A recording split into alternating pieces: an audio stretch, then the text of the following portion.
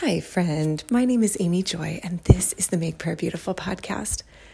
I was traveling recently, and I woke up in the night with a really horrible dream. So just so you know, this is actually a dream. This did not happen.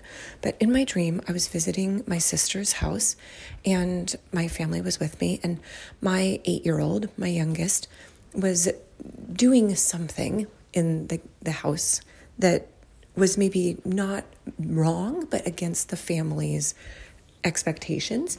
And so his younger cousin corrected him and said, "Oh, you know what? We don't do that in this house." And in my dream, I suddenly became a raving lunatic and grabbed my nephew by the throat and kind of hissed very demonically in his face and was like, "You don't get to correct my son. You are not better than he is."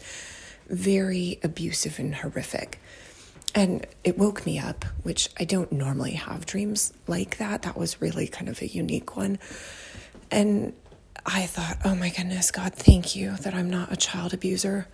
But it also, in a way, gave me such a deep empathy. Like, wow, it's so easy to be off kilter in another environment. Or if I didn't have the Holy Spirit, what kinds of things would trigger me? Well, I didn't think a whole lot about it after I don't remember now if I fell back to sleep, but later in the day, Bob and I were walking a neighborhood that was new to both of us. And there's a very inappropriate song that I'm not recommending, but the beginning of it is a little bit funny, and it's called "I Threw It on the Ground," and it's about this very emotionally deranged person who keeps throwing things on the ground, like the hot dog that the hot dog man gave to him. And his girlfriend is like, "Hey, my dad's on the phone," or "This is my dad." And then he throws her cell phone on the ground and it gets broken into many pieces. And so it's like a little catchphrase around my house: "I threw it on the ground."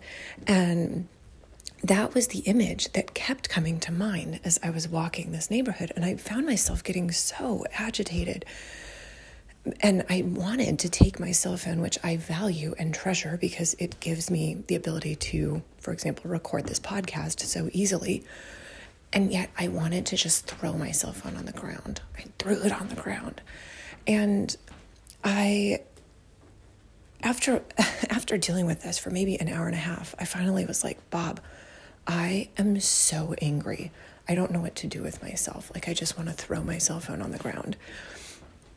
And Bob was like, "Oh, probably something really bad happened in this neighborhood." And he was aware enough, sort of historically and in whatever other ways. He said, "If you look at this street, it has these very old signs that say this neighborhood protected by the Neighborhood Watch Association." And so he said, at one point, this would have been a challenging neighborhood to live in. There was some level of theft or otherwise not happy things happening here, which the reality is, I'm sure that happens in any neighborhood, but or it could, but specifically in this neighborhood. And as we kept talking and praying, we had such a sense that really not good things had happened, whether it be some form of abuse, which then you think, oh, that's where my dream came from, that there was something unkind to children, maybe not sexually, but some kind of physical violence offered to a child. But, over the course of the afternoon, we kept walking this specific stretch of street, and I realized there was a specific house or maybe group of houses that every time I walked past it, it was like, oh man, that is the place. And it wasn't because I was thinking about it consciously, but it just came to mind sort of out of context, or, it grabbed hold of me again and again. And finally I was like, Bob had suggested at the beginning, like maybe there was a murder done here. And it wasn't until about, the 20th time walking by these houses that I thought, oh my goodness, that level of destruction, of taking something that is effective and helpful and throwing it on the ground so that, that sense of the face hitting the ground, like that might actually, yes, have been a murder in this spot. And so I say that to you in part because for me, as I have walked out my spiritual journey, I feel like I become ever more sensitive to my environment, which is a little bit crazy making if you don't know what's going on. But once you know what's going on, then you can pray. And so this is my prayer that I prayed over the neighborhood as I was walking.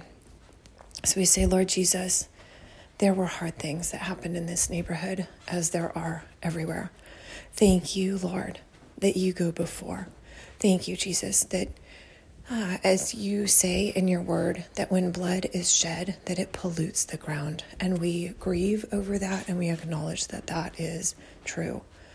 But then, Jesus, we thank you that your blood was shed, and we claim your shed blood over this neighborhood. We claim your shed blood over this place, that your blood is the blood that cleanses. And so as uncomfortable as it is for us to be walking through these patches of darkness, we are thankful that we get to bring your light, that we get to bring your beauty, we get to bring your grace into these places of hardship and real just pain from the past. And so, Lord, we ask that you would send your Holy Spirit to this place, that there would be a newness of renewal, that there would be a newness of hope. Lord, I think about what it would be like to buy one of those houses where there's been such pain, and how tiring it would be to live in a house like that. We thank you, though,